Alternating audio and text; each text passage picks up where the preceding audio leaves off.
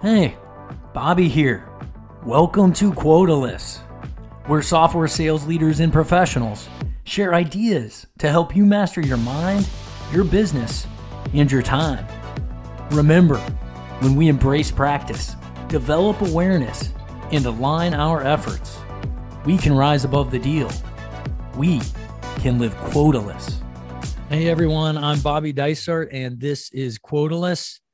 Today's episode is sponsored by my podcasting partner, SalesCast. They offer revenue-first podcasts for entrepreneurs and sales leaders. You can catch me as well as the founders, Colin and Chris, hanging out on their Slack in their podcasting community. If you're interested, it's free to join. Just head over to salescast.co. Before I introduce today's guest, Kevin K.D. Dorsey, as we've grown accustomed to here on Quotaless, we want to start with one question trivia.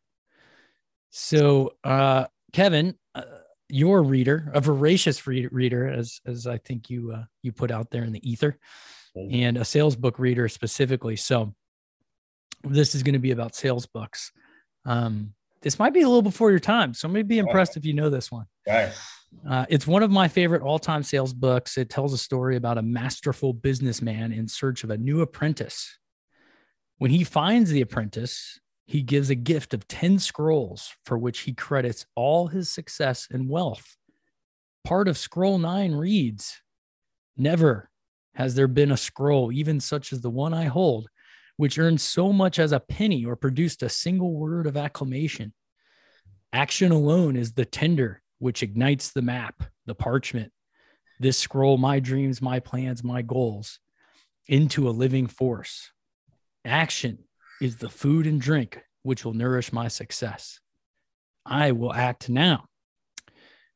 Is that book A, The Greatest Salesman in the World? B, Zig Ziglar's Secrets of Closing a Sale? C, Gap Selling? D, Jeffrey Gitomer's Little Red Book of Selling? I didn't even know that was going to be multiple choice. Greatest salesman in the world, Og Mandino. Let's go. All right. All right. I was ready. I was like, oh, I got this. And then you gave me selections. So I'm like, all right. Like, dude, Og Mandino, greatest salesman in the world. Absolutely. Beautiful. Well done. Yeah. No, maybe I gotta stop doing it. Last episode with Ali Razakos, actually she told me right away that she knew it, so I didn't even read the multiple choice. But she's always, as usual, one step ahead of me in so many places. So I respect it. Ali's a gangster. She's so good. Indeed. Well, great. Job well done on getting that. You've already heard the listener from Kevin a little bit here. I'll give the some of the accolades, some of the accomplishments. Well, you're a founder of the Patreon group, Inside Sales Excellence. You're a host of your own podcast, Live Better, Sell Better. You're the sales leadership lead for Winning by Design. And I think, Kevin, you're, at least from my perspective, in my own little software circle, you're one of the most recognized sales trainers, at least that I know of. So welcome to Quotaless, Kevin. Anything else you want to throw out there of basically why we should listen to you today? Probably shouldn't, right? The moment you tell people why they should, they immediately tone out. So I'm going to go the other. Like, you shouldn't listen to me. I have no idea what I'm talking about. I've just made it this far off pure luck, good looks, and hard work. So there we go. All right. Again with the self-deprecation, that's just not true. Kevin knows a ton. I was weeding through some of your LinkedIn, and I didn't know about the success of your Udemy course. That thing's got just tons of reviews. People love that thing. Dude, it's almost like 5,000 students have gone through that. Last I checked, it was still the highest rated course in its category and the highest volume course, which is rare. But no, man, like, I love to share what I'm learning and what I've seen work and how to do things. Like, I love salespeople. I want to make their lives easier. And so that's, I think, why I have the reputation that I have, is like, I really do try to give back, and I really focus a lot on training and development, because that's where it actually happens, right? Like, people talk about it too much in sales. Not enough people actually practice it and do it. And so, no, man, the course has been a blast. like way bigger than I thought it was going to be and way more reach. Like I get way more in that course, like outside of SaaS, like way more outside of SaaS, which is pretty cool. That's not a network that I'm proactively in. So it's cool to have that reach. Absolutely. Absolutely. Yeah. Well, we're going to talk a lot about training, in particular training amongst mid-level managers, which when we were talking before the show, like I just wholeheartedly agree. That's a space that needs developed. So excited to dive into some of the work you're doing there. But I want to start with why we're talking this moment. Mutual friend Colin, I guess, had talked to you in a different podcast about commission structure. And how he framed it was, you think commission should just go away, that it's a thing of the past. And I can be dissuaded. I can be persuaded, one way or the other. But at that same time, I had put out an article sort of calling for sales folks to cut their salaries in half to make more room for additional commission and additional compensation by way of variable comp. So curious to have that conversation. I know my side and I'll weave it in, but I know nothing about your side, what point you made about commission on that previous podcast. So let's start there. Yeah. So my point on commissions, and I want to be very clear, I'm not against bonuses. I'm not against paying for overperformance. By no means is that what I'm saying. But what I am saying is the structure of this 50-50 split or 60-40 split isn't working for a lot of reasons. And I think, and that's what we can dive into here. But the idea that, 40, sometimes 50% of someone's income is determined by their ability to hit a target that they didn't set with a company that may not know how to set them, right? And to drive the behavior that we think, like, this is the best part about it. We think commission, like money are motivated. We already know this. Most people are not money motivated. Most people want money. Most people are not money motivated. And there's a huge difference. If salespeople were money motivated, 50% of this industry wouldn't be missing quota. Period. That's right. So let's dive into it, my man. That's my initial stance, and we can go deep. Cool. Well, you won't get any pushback on that point. I agree. The 50-50, if it's not the reason that folks are missing quota, it's certainly a component to it, right? So we'll go down there, right? Because that is a big thing that I've been studying a lot of it, like way prior to even like now, right? You look at human motivation, right? Do you know what the studies have shown on applying a monetary reward to a cognitive behavior? No, I don't. It reduces problem-solving capability. It reduces creativity. It reduces EQ, and it reduces learning by putting monetary rewards on a cognitive task. It reduces all the things necessary to perform that cognitive task, AKA it actually makes us dumber. Physical or monetary rewards for physical activities.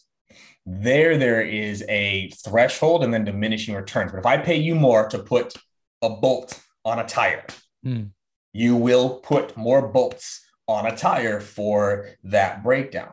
But for a cognitive task, they've actually proven it works against the very thing that you're trying to motivate, right? So the money goes against what the end goal is there. Do we want our people being better problem solvers? Yes. More creative? Yes. Better listeners? Yes. More EQ? Yes. Monetary rewards attached to that behavior decrease all of those things. Interesting. And you're saying that really holds more weight in a commission environment as opposed to a salaried environment? Correct. Right. So, you heard the phrase that salespeople are coin operated. Ever heard this phrase before? Of course. Are coin operated. Okay. I think people forget how a coin operated machine works. If I go to a vending machine that is coin operated and I want something out of that vending machine, do I press the button, get the chips, and then put the money in? No. What do you have to do to get that bag? Put the money in. People forget what coin operated means. Right. Coin operated actually means if you pay for it, you get it. And that's not how we've structured commissions and comp plans for salespeople. It's the other way around. We make them pay or get it to get paid, which then also goes against everything they've shown on habit creation, right? Habit creation, one of the most important things for habit creation is reward close to behavior. Reward close to behavior. Commissions are not reward close to behavior. I closed a deal. When do I get paid on it? Later in the quarter, 30 days Later. after the quarter, right? So I've even I've dabbled with this idea. What if I could do real-time commissions? Again, cool. Things that I'd be open to. You close the deal, refresh your bank app. Wow. Like that might be different, right? But that's not how it's structured in SaaS. So I can keep going on this, my man. This is the No, I love it. I love it. And again, I do want to make sure I underscore the importance of change and innovating, because that, think of how much technology is innovated, how innovative companies have been, but this 50/50 SaaS thing has been around a long time. And it's just really the status quo. Now, the sort of lens that I'm looking through, I don't know if you read the article, but I'm looking at it as sales folks, at least the ones I engage with, are constantly looking for more freedom, more autonomy, more control of their time, right? They want more flexibility in their work. And when I see the salaries that are getting rewarded to enterprise sales folks, right? We're talking high six figures. Some of these salaries are 140, 150, dare I say 200 grand a year. And when I see that kind of salary, I see that really tying a rep to that company, right? That actually increases the tension, increases the expectations, versus, if we cut those salaries way down and, rep is sort of free to, again, that burden is just much lighter, right? If it's like a 40 grand salary, 30 grand salary, right? Like the expectations are just drastically diminished. And that rep is sort of free to work at whatever pace that rep wants to work. And I think you can also use that extra money in different ways, right? So, if I were an enterprise sales rep and I get offered, 150 split, I think I could negotiate to go down to, say, a 50 grand salary. And instead of having a 300 OTE, I negotiate a 400K OTE, because then I'm leaning into that principle of paying me later, as opposed to running away from it. I'm actually bargaining with that. It's like, okay, pay me later, but I want a premium on that dynamic. And I think companies would be down with it. And again, it increases that flexibility. For sure. There's other solutions you can do with it too, but I think generally speaking, again, I don't like the idea of tying myself more and more by having a higher salary and higher expectations. Yeah. And this is what's very interesting, I think, about the sales industry in a lot of ways, is the people that make it to the top, okay? The yous of the world, the me's of the world, the people that get to the top of this. We are different. How we are wired is different. But then we build comp plans like we think about things. Mm-hmm. Right? We build quotas off the way we would have worked, right? We get this top-down environment. People at the top oftentimes are money motivated. That's what drove them to get to the top. So then that gets projected down to everybody. You're like, I want more flexibility and freedom. That's you, my friend. You know what most people actually want? Security and safety. Right. The vast majority of people, human beings, crave security and safety more than they crave flexibility and freedom. Freedom is scary for a lot of people. Flexibility actually scares a lot of people. What the hell do I do with my day? What do I do here? Right. So that's where my dream scenario is two comp plans. One looks a lot like what you're talking about. For the people that know that's what's best for them. That's the plan that they'll pick, right? Lower base, high commission, go make your money. Second one, 80, 90% base. You have to be above 80% on your quote on a consistent basis. And by the way, for everyone listening, I'm still going to overpay for overperformance. Yeah.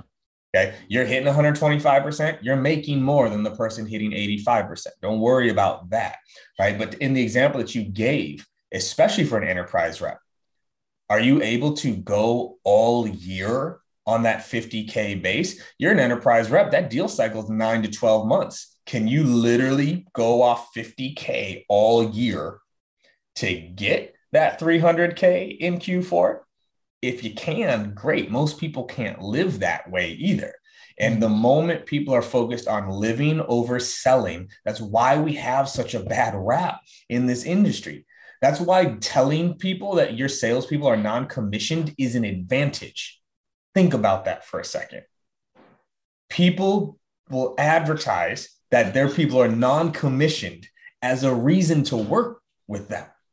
That should tell us everything we need to know about the industry. You mean as it, that's an advantage for the worker? Yeah. No. For the buyer. A buyer would rather work with a non-commissioned salesperson than a commissioned salesperson. I see. Maybe, I don't know. I haven't totally seen the data on that. I mean, that sounds sort of reasonable, but I could also see it not really mattering to the buyer. Do you know where salespeople rank on the trust meter? On the trust meter, where are we at? Very, very low. Okay. I love that you're a proud salesperson. Like, I want to see the data. Walk down the goddamn street and go ask 10 people. No, it's just, I just don't know if that, I don't know if that actually fixes it. It's not, I agree that that's a problem. I just don't know if they're like, oh, well, they're not commissioned, so now my trust meter like triples. You know, I don't know if that. Why don't they trust us? I mean, there's a lot of reasons. I think it's mostly has to do with training, right? We're just not very good at it collectively. We're not great at looking at our jobs as, assisting folks through a process. We're more looking at it. We actually have a very fear-based approach, right? We're constantly nervous about whether or not we're going to get fired. We're going to get let go. We're not going to perform our job. And that nervous tension rubs off on our. That's exactly what I'm saying. And a lot of that is driven from because I need to make money. I need to close this deal to get paid versus I'm paid to close this deal. The idea of commission breath, the idea of you're only trying to close me because you're going to get paid. That's where the distrust comes from, right? Is you don't really care about me. It's to get paid. Right. And that's the biggest gap I see there from consumers, right? That you can poll anybody you want. Go do a LinkedIn poll tomorrow. Right. Would you rather work with a salesperson that's paid commission or not? I bet the vast majority of people would say yes. I am curious. This sort of bumps up against this other idea that I thought about in that article. And I'm just curious your take and whether or not you agree. Like, I do think there's this sort of like false security with salespeople that they think if they have a salary, that their job is ever really safe when they're not selling, right? Like, bottom line, like a carpenter's job is to build a house, an engineer's job is to build software. A salesperson's job is to complete a deal, right? Complete a sales cycle. And so it's sort of inevitable that we're either going to close those deals and get paid, or we're not going to close those deals and we're going to go do a different job. And so, at a certain point, regardless, like you kind of have to recognize that reality. And so even in your scenario, if somebody's getting paid, 90% salary, right? Their job still is really on the line if they don't sell deals because Right. I'm not saying that's not part of it. Performance management and pay structures are different. I think I can get more people to 80, 90% if they're being paid to hit 80, 90%. Because here's another thing in terms of psychology. What do people work harder for? Gain or avoid loss? Probably avoid loss, huh? Okay. They know this already. How are comp plans structured? More opportunistically, yeah. So what if we flipped it? Yeah. Your base is 100K. You miss that quarter, it drops to 90K. You miss that quarter, it drops to 70K. And you miss again, you're gone. right? Again, this is what, like, I don't hate it. I really like that you flipped it on its head like that. right. This is not, I want everyone listening. This is not about performance management. This is not about like whether or not they can keep their job or not. What this is about is, I believe, paying people to do their job will lead to higher overall performance than making people do their job to get paid. Why do we think salespeople are different than everybody else? The examples you give: the engineer gets paid to do their job. The carpenter gets paid to do their job. Hopefully they do it well. Sometimes they don't. They still got paid in that. And if they don't do it well long enough, they lose their job regardless. Doctors get paid. Lawyers get paid. Teachers get paid. Everyone else gets paid to do their job. That's right. Talk SaaS.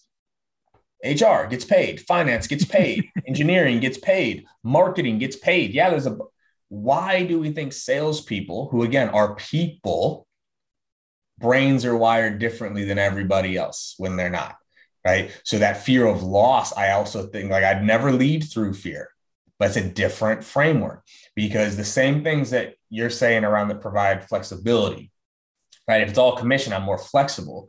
Well, it's true. That's also why I think the way SaaS is structured, that's also why people feel certain things are flexible.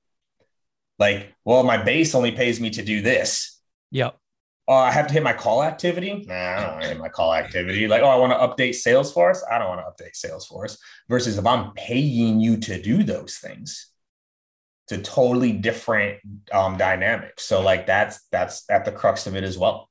I like it.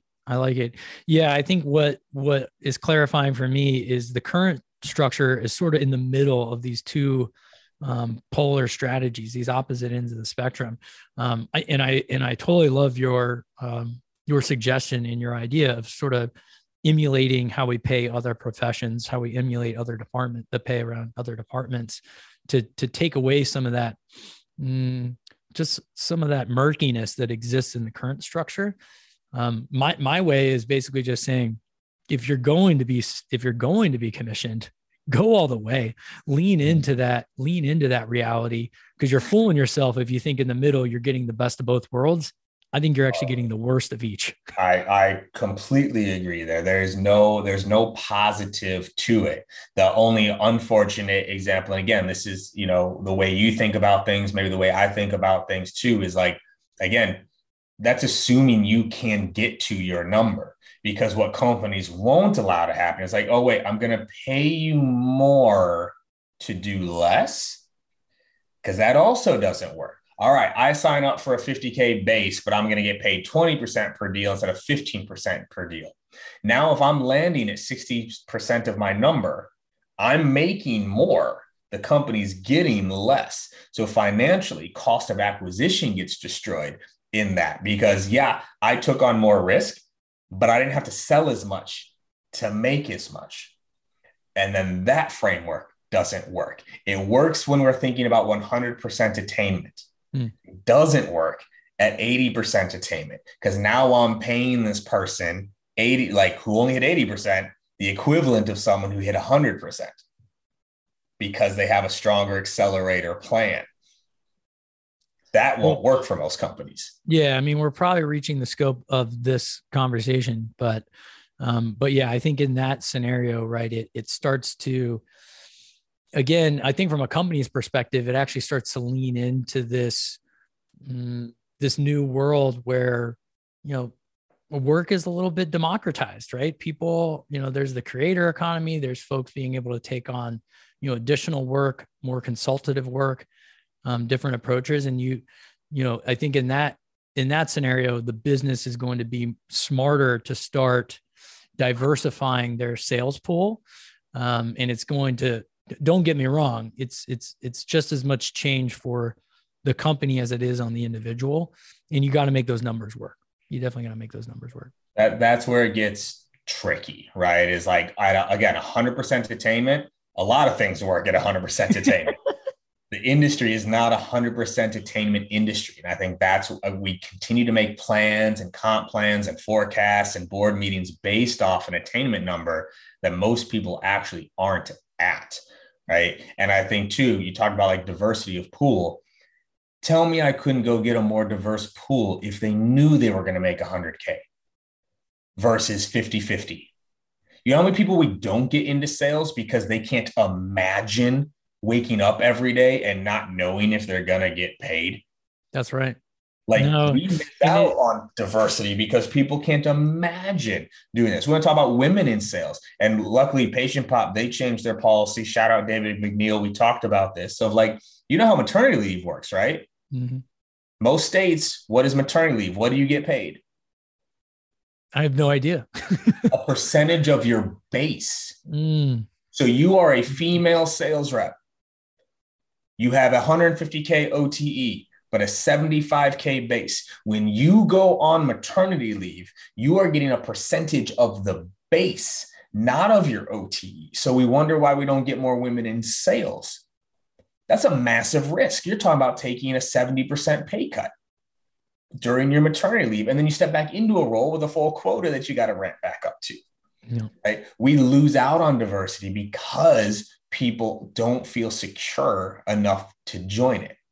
And as much as we like to think salespeople are, risk averse and competitive and all that, they're not, dude. You've been in this industry. 10% are. The other 90% are normal people who are in a sales job. That's and right. That's it. No, you're absolutely right. And sometimes it's actually really interesting now, 15 years in, whatever I'm at, to talk to folks that like have stress around like end of quarter, not getting their pay. Like I've just built up such scar tissue around that. I'm so numb that I can't really relate to it. Because I'm just so over it. It just doesn't matter to me. I'm so used to that.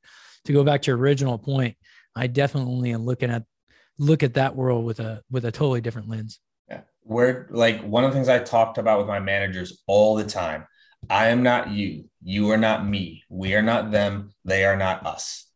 And anytime you find yourself thinking the way you would do something, the way you would be motivated, the way you would approach it, so you got to stop it immediately. There's a reason why you're sitting on that desk right now and why I'm sitting at this desk right now.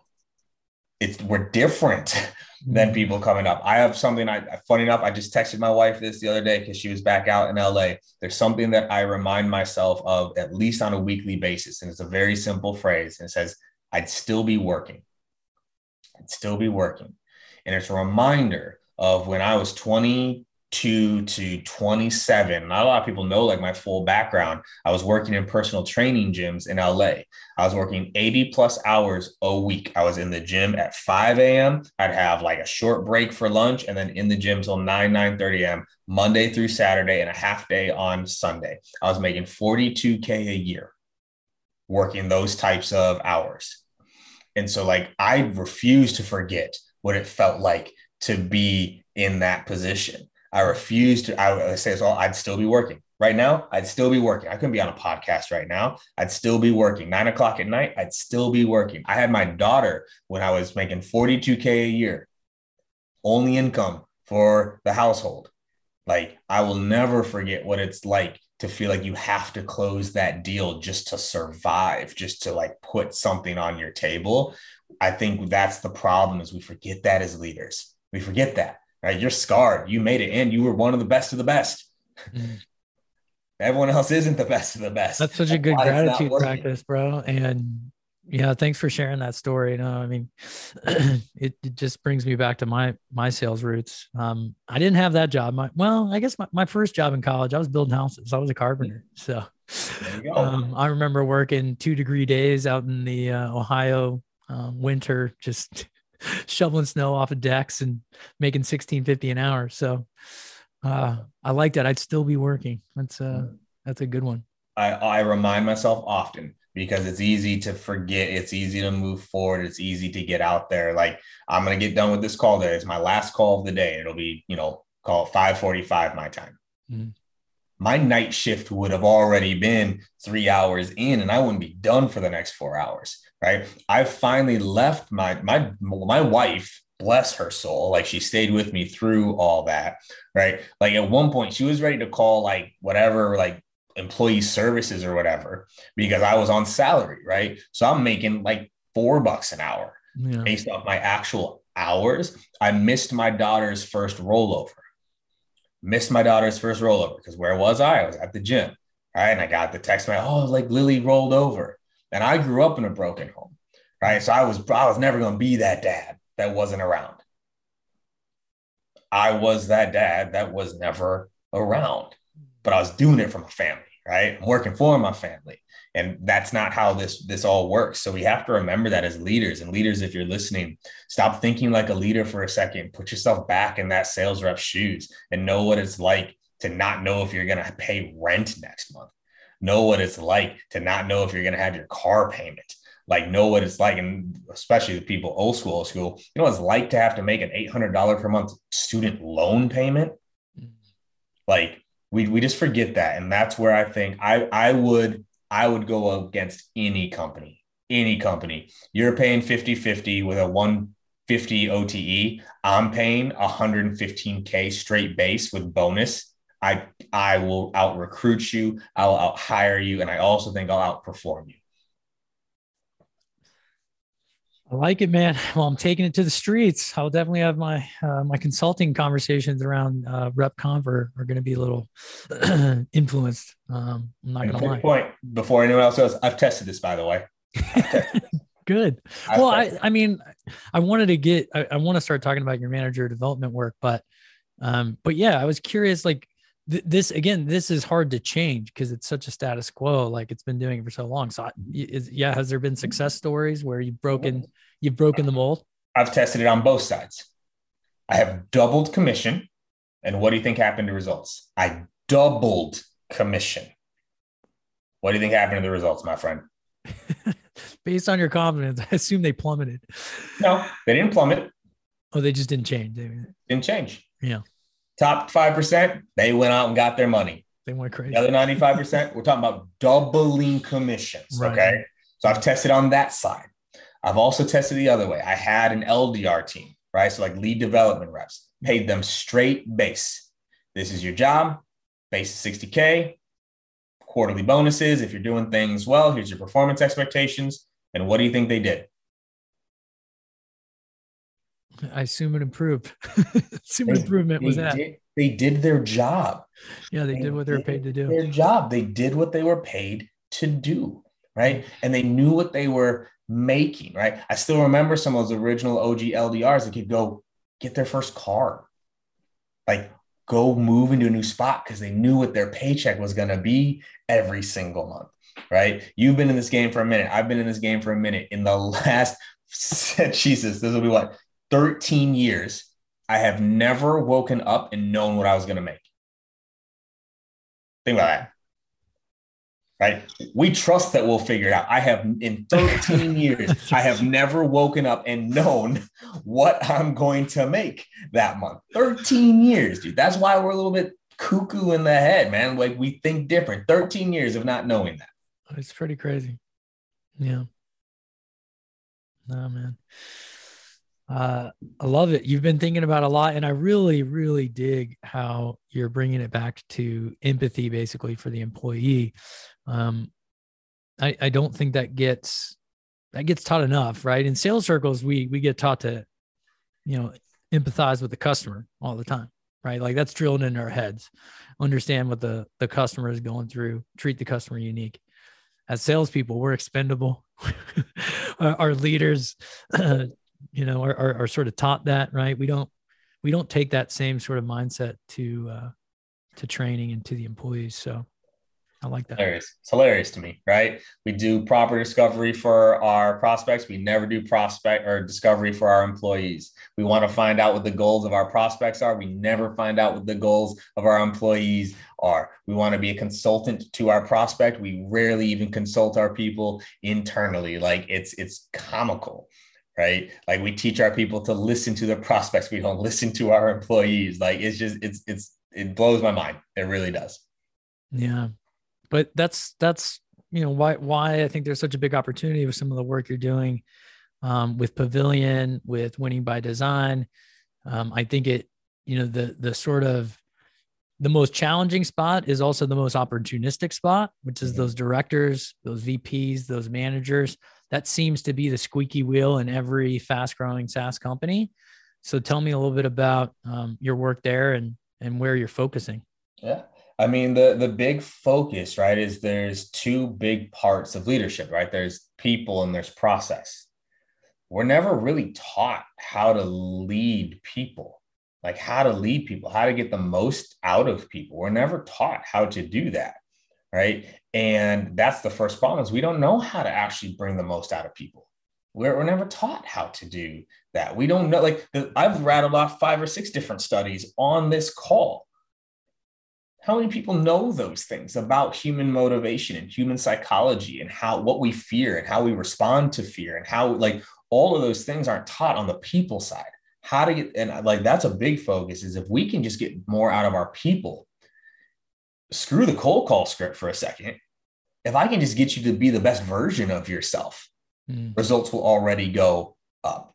All right. So there's a lot of focus on the people side of leadership. On the flip side, there is process, right? Do you understand your metrics?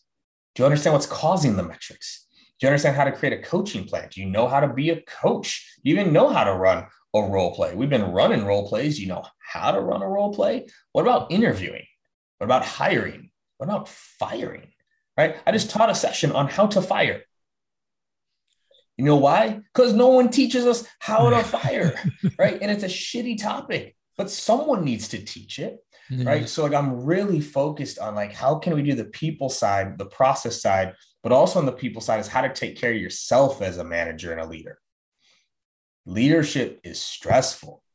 Any of y'all out there sitting here right now thinking you want to be a VP someday or you want to get into management, I'm going to tell you point blank, if you love selling, keep doing it. It's easier. Selling is so much easier than leading salespeople, bar none. Like, oh my God. Like, I don't think there's been a day that goes by in the last 10 years of my leadership life that I haven't been like, dude, I should just go back to selling. That was easy. Control, like, to your point, control my time, focus, take care of me, make my money, deuces, I'm out. Like, leadership's hard, and taking care of yourself as a leader is really important. That's actually why I decided to step away from my last role. I was no longer able to be my best self. I was no longer able to generate enough energy to be the type of leader I know I want to be. I found myself not caring as much. Right? I found myself not thinking of the person as much as I know that I need to and should. And that was my signal of, like, hey, it's time to step out for a little bit. It's time to get back to that frame of mind, because that's the type of leader that I hold myself to be. And that was a big part of it. Yeah. Man, well said all the way around. I mean, I guess I'm just curious on that piece about salespeople staying salespeople. Because I think tomorrow I'll run into 2 salespeople that tell me they want to be VPs. And it's always the sellers that are really, pretty good too. Like they're already doing really well at that job. How are you handling those conversations differently? And are people really listening to you? Because I don't think anybody's ever listened to me. They just go do it. The yes is the answer, because funny enough, you could actually ping my management team on this, and even some of my sales reps, right? We had an acronym that we dropped a lot, which was WWKDA. WWKDA. Trivia. What do you think that stands for? What would KD allow? No. What would KD ask? Ask. Smart. Yeah. And so, like, when you said, like, do people listen to me when it comes to this topic? Oftentimes they do, because I hit them with some questions first, right? So when someone tells me they want to get into leadership, first question, are you ready to put your paycheck in someone else's hands? Second question. Are you willing to potentially make less and work harder than you've ever worked in your life? Third question. Are you willing to no longer have your paycheck tied to your work ethic? Right? You can work your way to success as a rep. You cannot work your way to success as a manager and leader. It does not matter how hard I work as a VP of sales. That doesn't matter. in terms of what my team can actually accomplish. And then as they're getting into like frontline management, right? Are you ready for me to be upset with you because of what your team is doing? Are you willing to fall on that sword for your team? And when I ask people those questions, what do you think I'm looking for? How they respond, how they react. Okay. I'm looking at body language. I'm looking at tone. I can tell they've never thought about these things. Half of the time, what it turns into is like, shit. I mean, no, but what do I do next? Right. That's a different conversation. We can have that conversation because you can be a leader without being a manager, right? Leader, you can inspire. Manager, you're responsible for, right? But also to your earlier point, what I would always tell, like, especially like my seniors, let's talk about the life you want to be living, right? Because generally speaking, with most people, when they want to get into management, they want to get into VP, they're either chasing the title, which whatever, I can make anyone a VP tomorrow if you want to. Everyone listening, you're a VP. Congratulations, whatever. They're chasing the money and they don't realize that as a top performing rep, they might actually be making more than they're for sure making more than their manager. I've had reps come close to what I make as a VP, sometimes more. You get in the enterprise space, those enterprise reps are making more than the VP in a lot of situations, right? So it's like they're chasing more money. So let's talk about that. But they're chasing novelty. Like they just want something new. Right. And so where I try to steer them is like, well, how can we create more novelty in your life? And your work allows for it. Could you work less hours? Do you want to travel and work somewhere?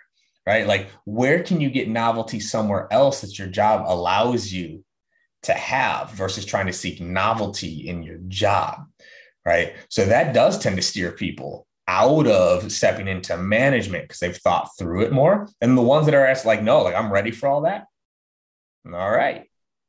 You got to prove it over the next 6 months. Right. So like on my team, by the time you became an internal promoted manager, everyone knew it was happening. Like it was a no-brainer. Like, I mean, duh, Bobby's a manager now. What has he been doing? Right. Like there were books you had to read. I had 15 hours of manager training you had to watch and go through. Right. You had to lead, like you had to earn that shit to show you were ready for it. And then you stepped in and they had a very, very high success rate doing that. Right. So like, that's how I look at that, but you gotta make sure you're doing it for the right reasons. If you're doing it for money or title, you're going to fail. It's that simple.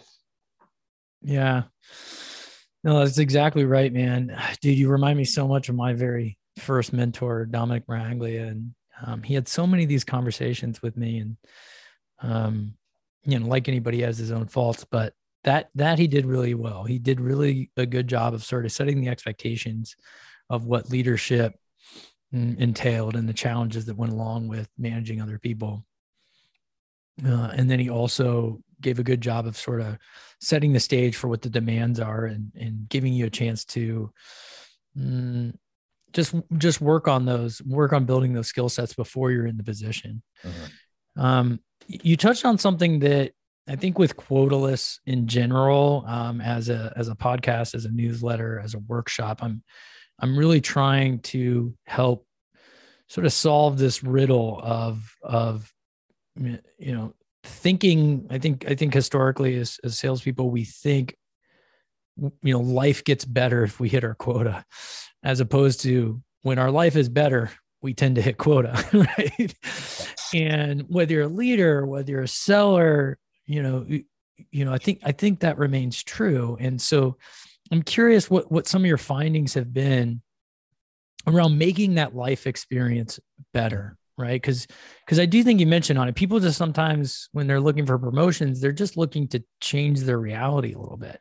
They're just looking for personal growth of some sort. And that title just seems like the obvious way to it. Yeah. So a question that I would ask my managers often and make sure that they're asking their reps is like, when's the last time you did something intentionally that brings you joy? Right? When's the last time you did something intentionally that brings you joy? Right. And it's knowing those things, especially when people get into slumps, right? Someone's getting into a slump. Most leaders, unfortunately, and definitely most reps, the last thing they're thinking about is taking a break, right? They feel like I got to go versus I'm seeing you in a tough spot. It's like, yo, when's the last time you went fishing? Yeah. Like, you love to fish. When's the last time you went fishing? Oh, dude, I haven't. Have you been doing? I remember this one. Her name was Lizette. She was really into yoga, and she was in a really tough spot. She had missed a couple like months, and like was really in a bad spot, super stressed. She was like crying in a one-on-one. I was like, when's the last time you did yoga? She's like, I don't have time. It's like, okay, I want you to go book one now, but also, could you teach an after work yoga session here? Mm. Right? Like, there's things like that where like most people just don't do things that bring them joy. So that's a big part of it, is like, where are you doing things that bring joy in your life? Are you taking care of yourself? Right. This is what we did, things like meditation for the team. We did visualization sessions, breath work sessions. Funny enough, I went to HR at one point. I was like, can I make exercise and meditation mandatory? Like, if I build it into the day, if that's part of their 8 hours, could I say you have to exercise and meditate during this time? What do you think they told me? No. No. I was like, wait, okay, time out. So you can make everything else. So I can make cold calling mandatory, a soul sucking, destroying task. I can make that mandatory, but I can't make exercise and meditation mandatory. Like, that's just backwards, right? But it's looking at like, how are they taking care of themselves? We talked a lot about that, right? Because sales is stressful. It is. And I'm never going to tiptoe around that it's stressful, but there are things we can be doing better, right? We did goal setting twice a year. Twice a year on my teams, we did goal setting, 1.5 hour sessions, all the way through the goal. Why? What would change in their life? What are they tired of dealing with? Who do they need to be? What are those steps, right? So we did a lot there. But I can also speak to this of like, I did a lot there. Doesn't mean everyone buys into it. It doesn't mean everyone like actually gives that their all, right? As human beings, we are survive creatures, not thrive creatures. And that's also a big problem across a lot of industries, right? Is they're just doing enough to survive. But that's the main core of it, man, is like taking care of your people. I'm actually working with so I have a coach that I work with, Townsend Warland. We're actually working on a program right now called Sales Being, not salesperson, not salesman, not saleswoman, sales being. Because like, if we can change who people are being, the sales get better. Like, I've got my being cards right here. Like, here's who I need to be, not what I need to do. Here's who I need to be. And if I be this person, the do takes care of itself, right? So that's a little teaser for y'all. I didn't plan on talking about that today, but that's something that we're working on, is like, if we can affect the sales being, that improves the sales. And that's going to be something that probably comes out later this year. Dude, wonderful, wonderful work. Yeah. I mean, the fact that you're already doing that too, I'm actually all for the mandatory exercise, mandatory meditation. Right? It's pretty funny that, I mean, you just explained it really well. You explained it really well. So we'll leave it at that, but bravo. That's great. Last thing before we go, just because you keep talking about my teams, and I don't know, this is something I've dealt with. I've been in consulting for almost 3 years now, and I'm on retainer with 4 or 5 companies at any given time, and so I'm still like connected to individuals and teams, but not in that same like in the trenches every day. Sort of honing in on a few folks to really develop. I assume that that's the same case with you. You don't have that. You just don't have what you had at Patient Pop. Mm-hmm. How's that been? How have you been sort of wrapping your arms around that? So far so good. And that's why I'm working with the managers, right? Yeah. You can't build that with 100 reps, even when it's your own team. I think that's what people also like. Once I had 150 people, there were people on my team I didn't know personally, right? Especially once we went fully remote, there are people I'd literally never met. But even right now, these managers are in like your sort of training cohort. Mm-hmm. They're not reporting to you, right? They probably can come and go to some extent. Yeah. It's not that same camaraderie, I imagine. No, it's definitely not, but it doesn't change how I be, right? When I am presenting, when I am coaching and training, I have my full intention is impact. My full intention, whether I get you for 5 minutes, I get you for 5 hours, or I get you 5 years. Like, if you spoke to my managers and team, they would tell you I'm very intentional. And so I'm going to give you everything I can, whether that's 1 hour or that's more. I'm going to give you that. I'm going to do everything I can to help and support. So I have a very close network of mentees that I still get to work with very closely, and, more relationships there. I'm very in touch with damn near all my former managers, like damn near all my former managers: Patient Pop, Service Titan, Snack Nation, Human. Like, I'm in Austin Wilson. He's leading things at GovTech. Sean Gentry, he's now over at Outreach leading their shit. Michael Tuso, he was at Chili Piper, right? Like all of them, like I stay in touch with, right? So I still have my people that I feel like I'm helping grow. And now I get to watch that mafia spread.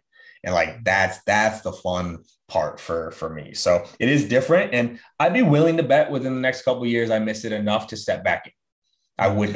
We're masochists, man. Like we put ourselves through hell just for no good reason, but I know I'll miss the build, and I know I'll miss having my own team. But right now I'm really enjoying the impacting of a lot of people versus just the, 20, 30 managers on my team, or just the 150 that are on my team.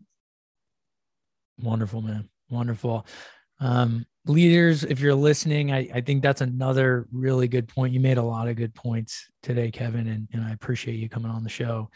But that last point about just rattling off all those names, that's really, really cool. And I think when we're in the moment as leaders, we can't sort of recognize the future selves where we have sort of our Rolodex of folks that we really left an impact on.